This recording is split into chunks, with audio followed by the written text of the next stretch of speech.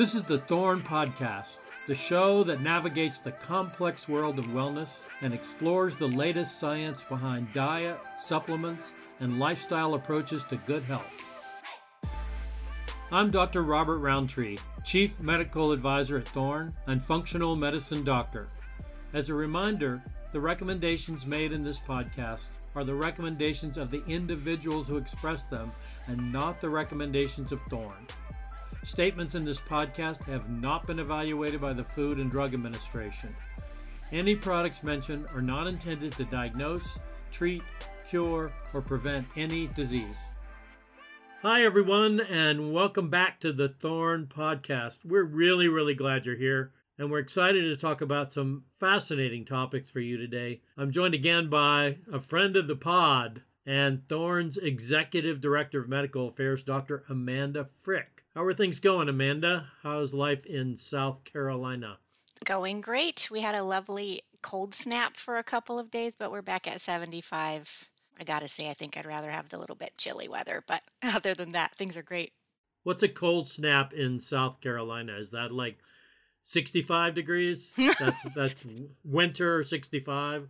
I think we had 40s at night, and the coldest day was 50-something during the day, but cold enough for a scarf, which is fun. Well, we're in our usual wide swing weather in Colorado, where it could be 75 degrees one day and 39 the next day, literally. And we've got a little bit of snow on our hiking trails, and the ski country is opening up. So people who are fond of skiing, take out your winter clothes and your sweaters and get ready, because it looks like it's going to be a great ski season. And, that actually kind of segues into our topic for this podcast. We're going to talk about skin health, and certainly being out on the slopes can be pretty rough on the skin, not to mention the high altitude sun exposure, but you got the wind and the cold and all that kind of stuff. So where do you think we should start talking about skin? Like what are some of the basic principles you think of when it comes to keeping your skin healthy for long periods of time? I think that, there's the external and internal sort of aspect. So diet, what you're taking in, hydration, but also the protection from the outside, which, could be lotion, could be some kind of therapeutic treatment, could be some sort of physical treatment, but also protection. So sunscreens, which I think will come up a bit later, and other things, repair and kind of a protect from the outside.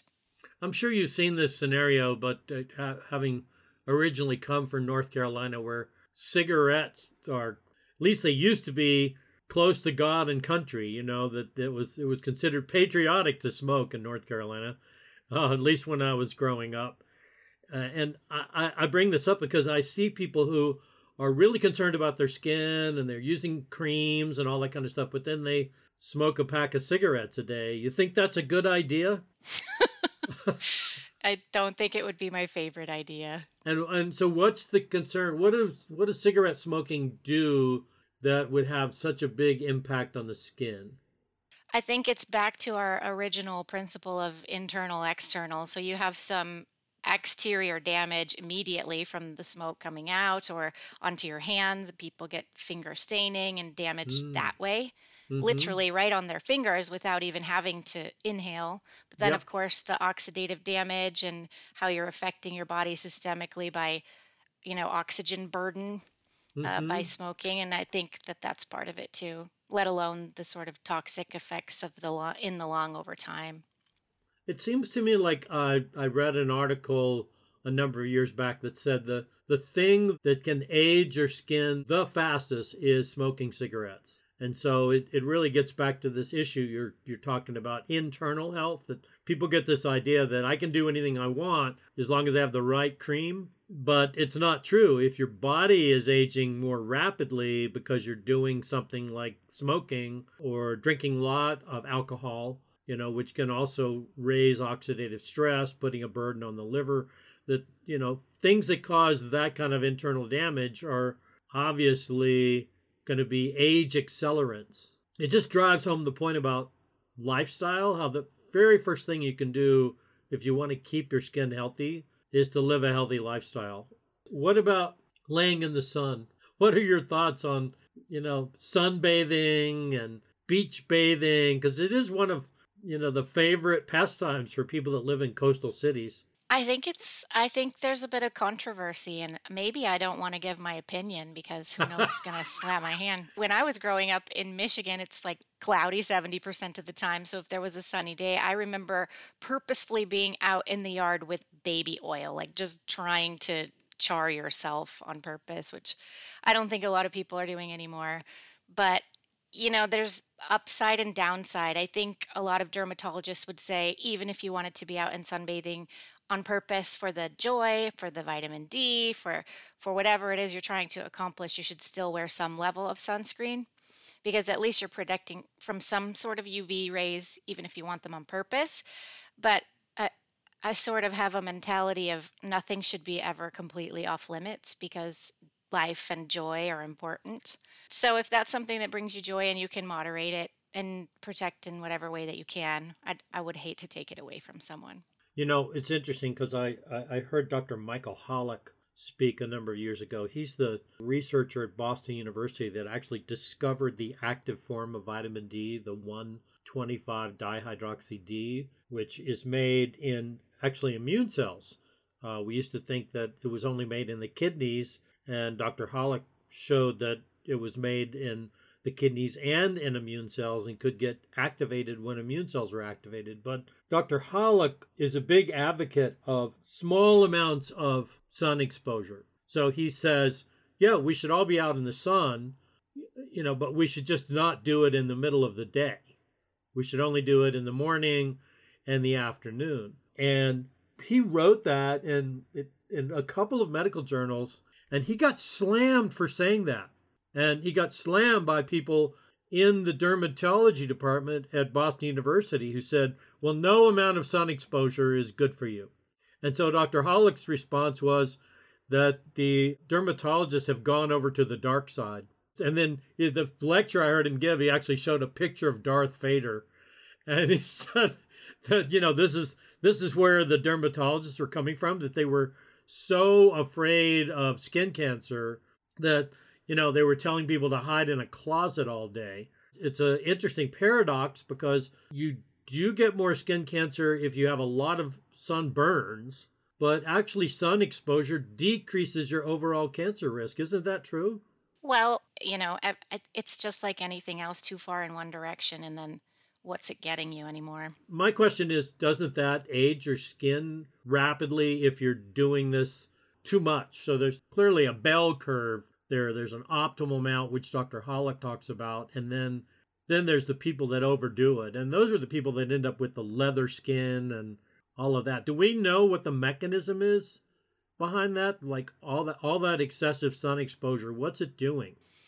I think the UVA, UVB radiation actually causing some damage externally is probably the biggest factor. I think there's other things that can go along with it. Some people can probably get away with it because they're genetically blessed or they have other mitigating factors, but the actual UVA, UVB rays are what's doing the damage to the skin. Yeah, so it's back to the oxidative stress. So it's the same kind of thing that happens with cigarette smoking, maybe not as bad. Are you aware of the research on sulforaphane as a skin protective agent? I'm wondering if you have any comments on that, or do you want me to chime in on it?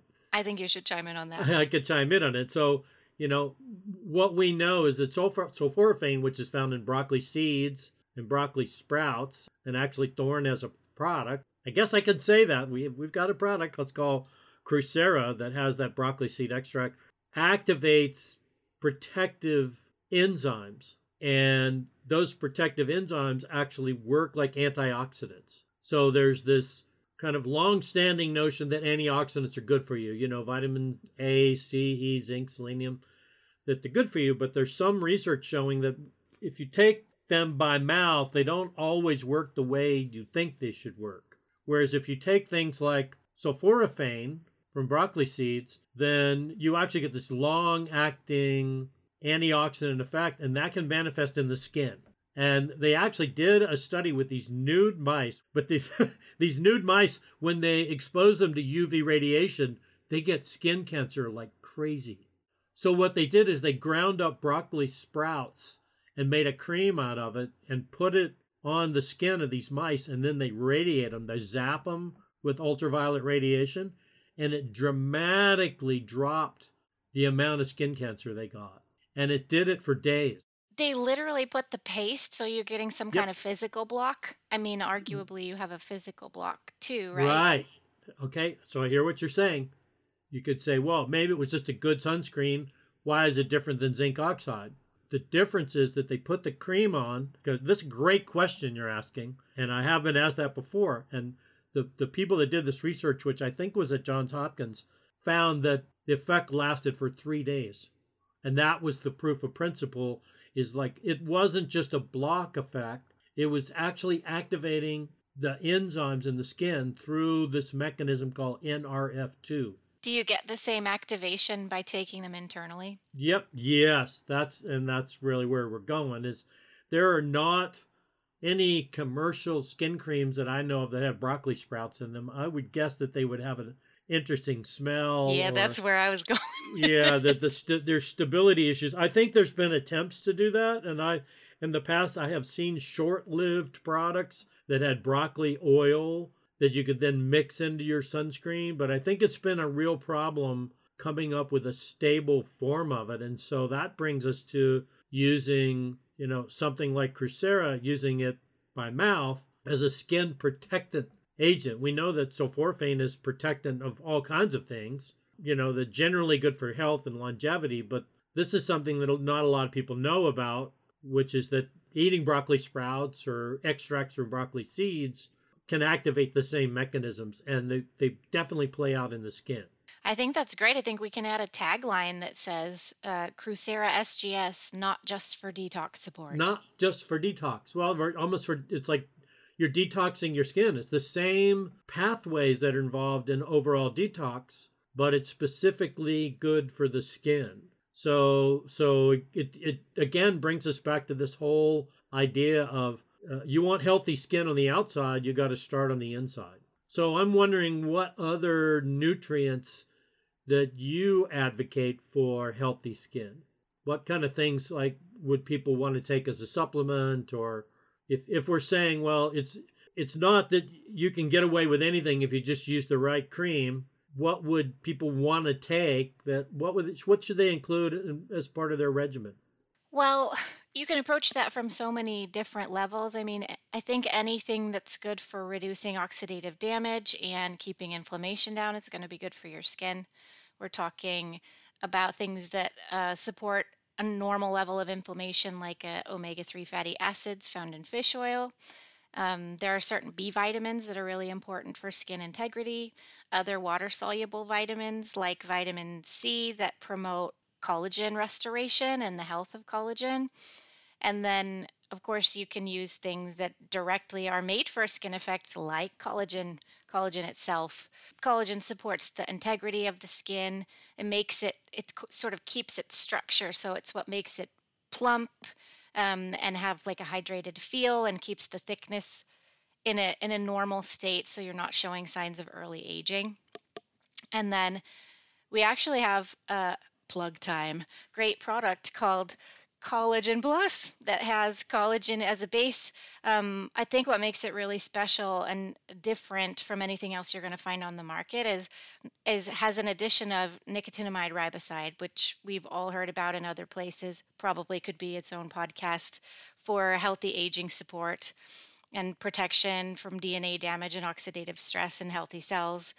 But also, we have two botanicals in that formula that have specific claims for skin aesthetics and skin structure.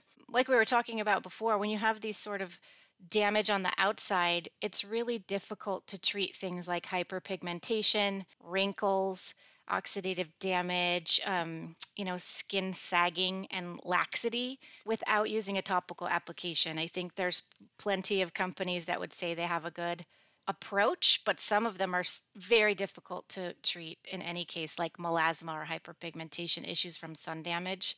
And there are even less options for internal use support for those kind of complaints.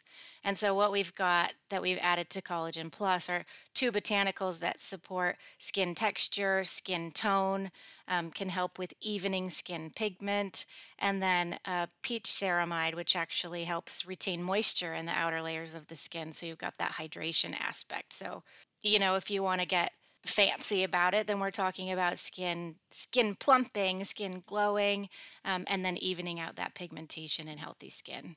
Pretty special stuff. Yeah, really special stuff. So let's just talk about something really basic. What's the big deal about collagen? Why, of all the proteins you could give people, why collagen?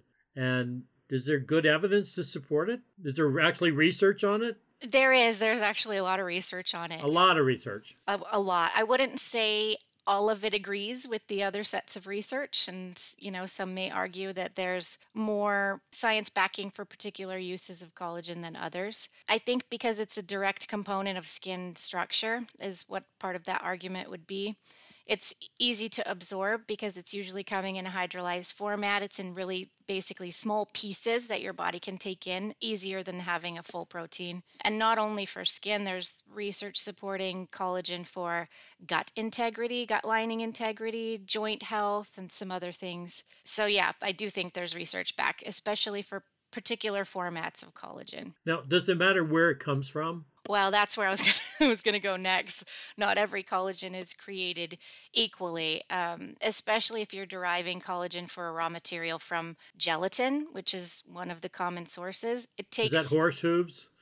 Well, I think it's horse hooves and some other parts, cow other parts as well. And it takes a lot of chemicals to extract the collagen out of gelatin. And there isn't a lot of chemical processing to extract collagen from the hides. So we're using a collagen format and collagen sourcing that uses a water-based extraction technique. So we don't have chemicals left over in the finished product for collagen peptides, and only grass-fed bovine sources as well. So that's not what you're going to get everywhere. You can definitely find it elsewhere, but I think that's a lot of what makes the collagen that you use in a good product makes it different. I guess I need to ask this because I've seen some companies claiming that marine collagen is better. Is there anything to stand on when they say that? It seems to me like the extraction process, and the way they break it down is more important than anything else. Yeah, I think if you can't accomplish a vegan source, then you're getting to the nitty gritty of, do you need it to be pescatarian for those who are having their lifestyle and dietary concerns on that level. But again, I think you're right. If you have to have a product that's animal based, it's really going to be how it's processed and what it can offer. From a consumer standpoint and a reality standpoint, there's a cost difference. You have a lot of material you can extract from a larger source, and marine collagen can carry a more significant cost associated as far as the raw material goes. And so you're getting a peptide delivery in the same material that's higher in a bovine source than in a marine source. Mm-hmm. So it's a more efficient source. Right, exactly. What you're saying. And when you mentioned the word peptide, which, we've already said that, so collagen, the proteins are pretty good sized molecules, and they have to be broken up into smaller pieces. This is what we call hydrolyzation, or hydrolysis, I guess is the correct term. So when we're talking about collagen supplements, is it always collagen peptides? I think it normally is, but it is a function that you should look at if you're purchasing a product, just to make sure. But I do think the majority of collagen on the market, at least in a powder format, is offered in a peptide form. Okay, here's an obvious question. What does it taste like? Well, what do you have to do something to it? Thorns taste like? Or what does thorns? Well, I mean, in general, what do they taste like? And then what does thorns? Okay, I'll be honest. I've tasted some collagen products that were just disgusting. Yeah, so have I. You open the can, and it's the smell is the first thing that hits you. So it's not really appealing. So Thorn must have somehow worked magic on this. Well. We didn't work magic, but we were super picky, like we are about just about everything. We source a material that dissolves into water nearly clear. You can almost not tell that it's in liquid, dissolves so efficiently, and it doesn't have taste or smell variables that go along with it.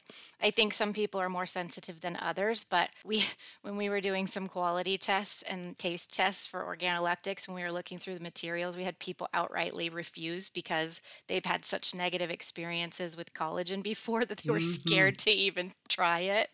Mm-hmm. And we got it past them. So the good thing is, we this is a flavored product because it does have botanicals in it. So it's got a passion berry flavor, which is really pleasant. And to me, it has no aftertaste of anything other than the intended flavor, and it doesn't have any sort of unpleasant smell, which is it makes it even easier and more palatable. Though I will say, if you took all of that out and just put our collagen straight into water, which I have, it has basically no smell, no taste. So is that a reflection of how clean the product is? I do think that's part of it. It's the efficiency of the processing to remove, get your clarified source material, and also what you use to process it. The harsh chemicals you need to use to extract collagen from gelatin, even if you're processing them out, are still going to leave some sort of residue, and I think they do have an effect on the overall material taste and smell. What's in Jello? Gelatin. Yeah. So they must do something to the Jello to give it a I think particular flavor. think they probably add some flavor and maybe a little bit of color, possibly color. So somebody might ask, well, couldn't I just take Jello and wouldn't I get the collagen benefits from that? What's the difference of doing the collagen peptide as a Yeah, so formula? I think that goes back to your original. I think some people do supplement with gelatin for particular reasons, but then you're back to the larger protein structure. So Mm-hmm. you're not in the peptide, it hasn't been hydrolyzed, and so you still have to break it apart. Arguably, you can get some of the benefit out of it, but you're not having it in that like pre-digested form for optimal absorption and utilization. Wonderful. That's really helpful. So I think it's time for us to take a short break. And then when we come back, we'll take some questions from our listeners.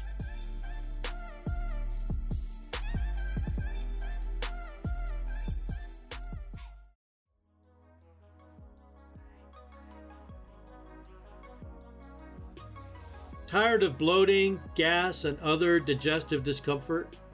Help keep your gut happy and healthy with premium probiotics, digestive enzymes, and other innovative solutions by Thorne to support optimal gut health.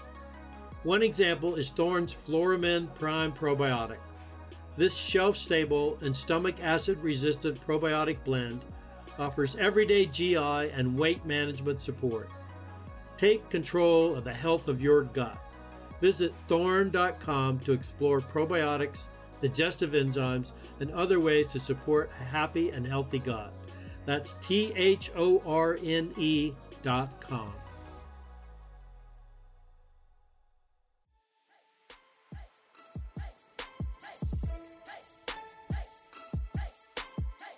And we're back. So now it's time to answer some questions from the community. Our first question this week comes from a listener who asked, why do we need things like lotion and creams? Shouldn't our skin naturally be healthy on its own? What do you think, Amanda? I think that's a mixed bag. So I think that we all have some sort of internal weakness for some reason or another. But yeah, I think we should have naturally healthy skin, but that all is going to take place from what you're doing internally, right? So we're back to healthy diet, exercise, hydration. I think we hear a lot, you can't out exercise a bad diet. You can't out cream a bad diet either for your skin health. So maybe you do and maybe you don't need lotion and creams, but I think almost everyone would say you do need some sort of protection from the sun, so a sunscreen if you consider that a lotion or cream. And then if you need assistance or you feel like you want to have some level of improvement,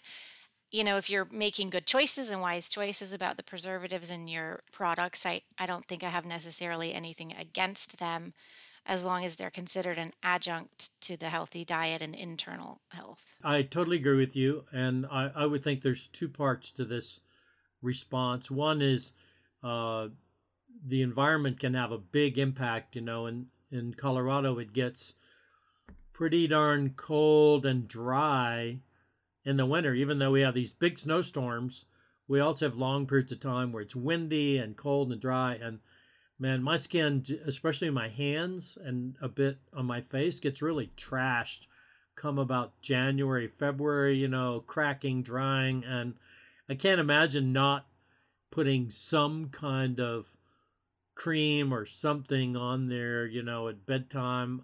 I often use a Manuka honey cream that works really well. It's a challenge to find stuff that's not messy. Well, are you Um, mixing your honey cream with your broccoli seed extract? So, well, I probably could. No, but I actually buy a Manuka honey cream that works really well, and I get cracked feet in the winter. It dries out in the pool. So in other words, I think there's scenarios where it's really appropriate to use some kind of moisturizer to stop that cracking, because otherwise you can get in a bad cycle where you get cracking and then it bleeds and then it gets infected. And so I think you can certainly justify it then. People that I think are using lotion in hopes that it's going to reverse a bad lifestyle, I think are not being rational. And there's a phrase you had about that, about internal versus external. yeah, you can't out lotion a bad diet. You can't out lotion a bad diet. So I think that's a really important take home, is like it starts with what's going on internally. And then there's another part of the response, which is really important. When people ask me about creams, and I do get asked about this all the time in my practice, and they say, what about this brand or that brand? The first thing I say is, would you eat it? And that seems like a bizarre question, but if you put something on your skin, you're eating it, right? It's going into your body. And they have done studies of creams that had, say, methylparabens and parabens. They, put the stuff like on their chest or on their face, and they find that in the lymph nodes in the arm. So we're absorbing all those estrogen-like compounds that are in those creams. So you really want to use a super clean product. If you're going to use a lotion, you have to think, well, I am eating this. It is going to get in my body. I So think that, we I think we yeah. have a Take 5 daily blog on thorn.com that talks about endocrine disruptors, which you're really Mm-hmm. commonly going to find in beauty products, which reviews some of those different things like you're talking about, like phthalates and parabens. And I think you're absolutely right. I think the other part was, you mentioned the environment about being cold and dry, but also people live in toxic environments where air pollution is an issue. So you could be doing everything right, or potentially have a very healthy diet and genetically really naturally healthy skin, but you still can't combat what's in the air or have control over that. So, Mm-hmm. Good point.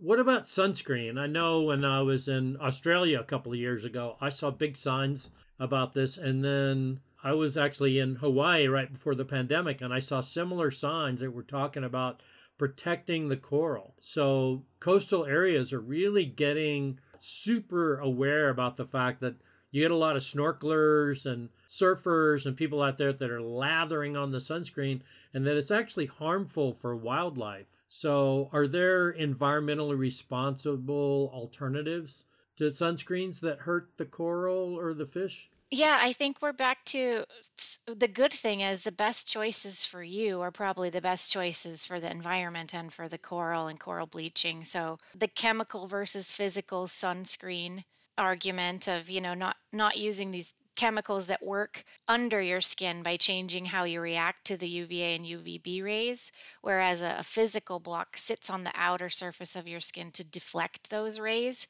And those ones that sit on the outside have little impact on the environment and are probably the best health choice options. Though I did want to bring up, because you were saying, would you eat it? If Uh you wouldn't huh. eat it, don't put it on your skin. I wouldn't eat titanium dioxide, but I would put it on my skin. Uh huh.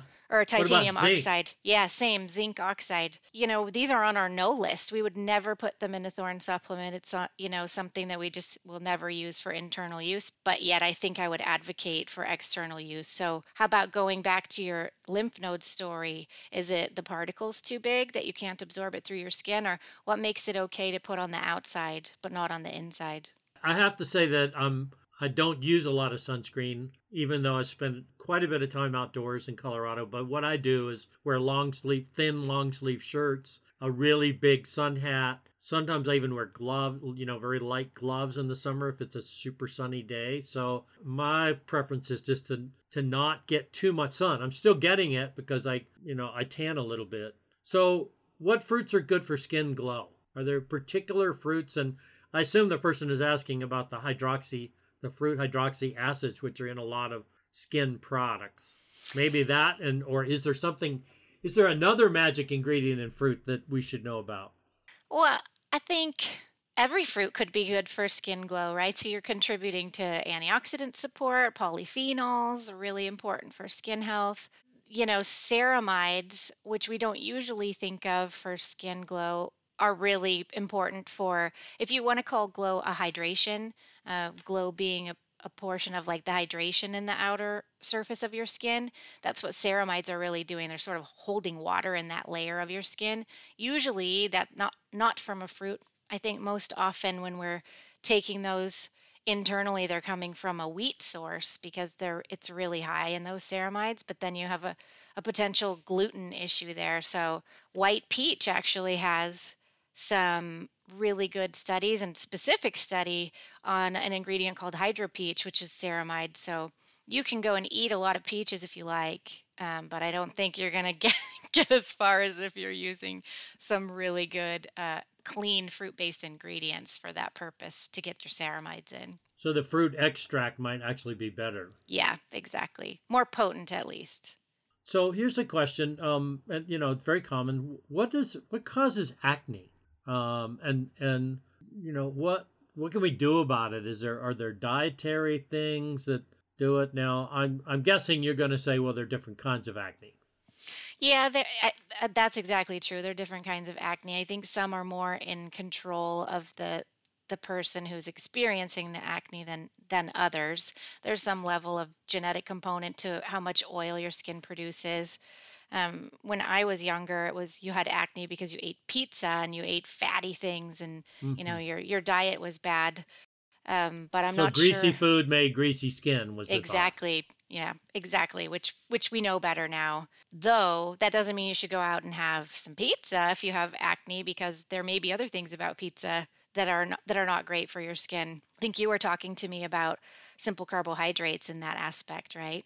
Yeah, Dr. Lauren Cordain, who's here in Colorado, did a interesting study, I think, in the South Pacific, where he looked at kids in one island that were eating a lot of refined carbs and kids on another island that were same age, kind of physical environment that were not eating refined carbs. And he was able to show that the ones eating the refined carbs had a lot more acne. And that the whole theory was that increased your blood sugar, which increased your insulin, and that insulin had effect on reproductive hormones, and the reproductive hormones then caused overproduction of oil in the skin. So, it's a whole chain of events that comes about as a result of eating junk food, basically. Which is interesting because the dermatologists for years maintained that diet had nothing to do with acne. And I think that's been thoroughly disproven. It's pretty clear that diet makes a difference. I'd welcome a debate with anyone who tells me that diet has no effect on basically anything. If you give me some sort of physical condition other than pure genetics that you can convince me that diet doesn't have any effect on, and I'll sit for that. It always plays a role. Yeah. Yeah, always plays a role. So, what about water? Is water good for your skin? I mean, it sounds like kind of an obvious thing, I was gonna but say. maybe not. I mean, why is water important? Well, I mean, I think water is important for so many things. Of course, you're going to contribute to hydration in all of your tissues, which would include your skin. Water helps you process basically everything. You couldn't appropriately detox things from your body without that water. that could be an entire conversation of what water does in your body, although I don't think anybody needs any kind of lecture about drinking water at this point. But, from the opposite side of that, which we hadn't talked about before, is, exercise is part of a healthy diet, but physically sweating and releasing that water through your skin, that's a direct impact of skin health. That's your sort of physical detoxification mechanism from the inside out. You have to have water to efficiently sweat. And so, of course, that becomes important from that aspect, not just internally, but in a way, in an external way. So sweat is good. Sweat is good. Yes. So we talked about the benefits of collagen. One of our listeners asked, what destroys collagen? What's bad for collagen? I think lots of things could be bad for collagen, but the most important thing, which, it's sort of that like evil term that's bad for everything, is oxidative stress. Oxidative damage, sort of breaking down collagen, messing with the integrity in the skin layer or the gut layer or any other place that, you really want it to be strong. And the oxidative damage is back to all the same things. We're kind of a broken record. Bad diet, bad environment, Cigarette smoke, air cigarette pollution. smoking. Yep, exactly. Some in your control and some not. And oxidative damage is a natural part of even a healthy diet. It's just how your body's going to be processing what it's doing. It's just how much can you handle at once? How much can your body handle as a normal process, and what's damaging and what's not? So what about eczema? A listener has a question about tips for dealing with eczema, and they're wondering about advice they've heard, like, does it help to soak your hands in milk or bleach or oats, which, I have to say, when you first hear that, you think that's bizarre, but actually there's data on oats and bleach. So maybe you could give us a little bit of perspective on what eczema is. From a naturopathic perspective, or I think even a functional medicine perspective, we talk about skin health being intricately connected to gut health. I used to talk to my patients about how embryonic development works, and you're just one big tube that's inside out on itself and turned in on itself. So in a sense, your tissues come from the same place. The same tissue on the inside of your gut is what's on the outside of your body. So, affect anything that's affecting your gut integrity is also affecting your skin. So in my practice, I would commonly treat eczema by treating the gut, balancing the gut, removing food sensitivities. If there is a leaky gut component or gut inflammation, having that be a major part of what's going on there. And then, of course, anything that you can use to treat from an external standpoint is like you're talking about, soaking in oats. I can't get on team bleach no matter what, but I'd be willing to accept oats.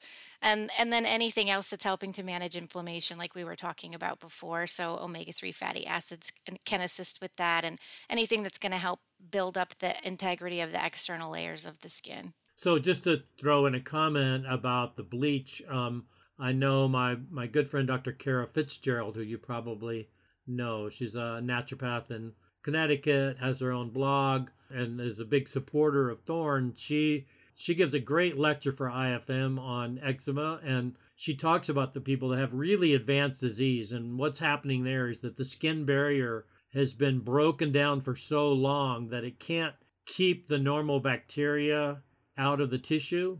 And so you end up with this low-level infection that causes inflammation. And so what that bleach does when you're using very dilute bleach, and that's important to point out, but it's very, very dilute bleach, it basically is just kind of disinfecting and rebooting the skin microbiome. So it sounds bizarre, but it actually can be really helpful for people with eczema, especially of the hands. I wouldn't recommend a whole body bleach soak, but just so people know that there is a rationale behind it. And similarly with oats, there are beneficial ingredients in oats, including beta-glucans. Beta-glucans are the same active ingredients you find in mushrooms. And, we know that they're good for priming the immune system, but topical beta-glucans, like the ones that you find in oats, actually help with wound healing. So there are a number of oat-based products that are, soaps, creams, etc., that are actually pretty darn good for eczema. What about so I know that you can use vinegar, diluted vinegar soaks for tinea or other kind of skin fungal infections. Would it have the same effect to substitute the bleach with vinegar? or is it Yeah, I not think going to it's have very. enough? No, I think it's the same idea. It's like it's a very. You want to use very dilute because you don't want to stink things up. Pickle So feet. yeah, pickle feet. We got a couple more questions. I want to dive in more quickly. What about Botox? What do you think about people that use Botox? Is that a good thing or bad thing? Is it unhealthy? Is it dangerous? What are your thoughts on that? It's very popular, obviously. Yeah, it is. I will reserve my personal thoughts. I have no judgment for anyone who would prefer to use Botox. I think that feeling good about yourself on the outside is really integral to having a happy life. And, you do you, whatever makes you happy, makes you feel confident.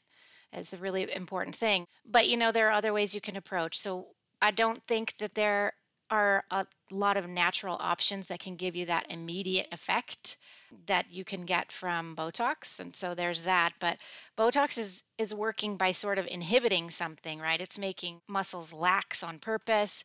It's causing basically a downscale, and it works. And it creates a visual that the people are seeking. Alternatively, you could think of it from the opposite direction, right? So instead of breaking down or stopping a process, maybe you support creation of new tissue to plump up that area, or you think about adding to instead of subtracting. And so, options for that are, of course, supplements that we've talked about, healthy diet we've discussed, but other things that can create tiny damage, which makes your skin repair itself and can help it plump back up. So, microneedling techniques, which you can get from dermatology or aesthetic practices.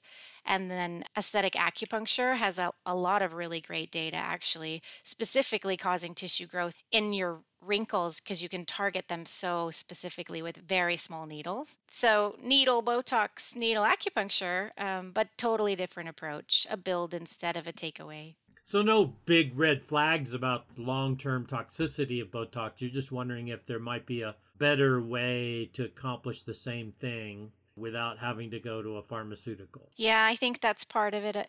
I think the other part of it is even if we were 100% sure that those toxins are staying locally and only having a small effect, once it's done, it's done. So if you're unhappy with that result, there's not really any going back. You can do some things to try to help it come back a little sooner, but it's there and you're stuck with it as long as it's going to last. So definitely works for people and not so much for others, and always good to have options in two directions. Okay, folks, that's all the time we have this week.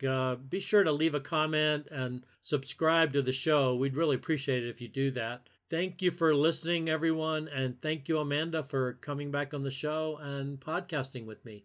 Of course, happy to be here. Thanks for having me. Thanks for listening to the Thorne Podcast. Make sure to never miss an episode by subscribing to the show on your podcast app of choice. If you've got a health or wellness question you'd like answered, simply follow our Instagram and shoot a message to @ThorneHealth. You can also learn more about the topics we discussed by visiting thorne.com and checking out the latest news, videos, and stories on Thorne's Take 5 daily blog. Once again, thanks for tuning in, and don't forget to join us next time for another episode of the Thorne Podcast.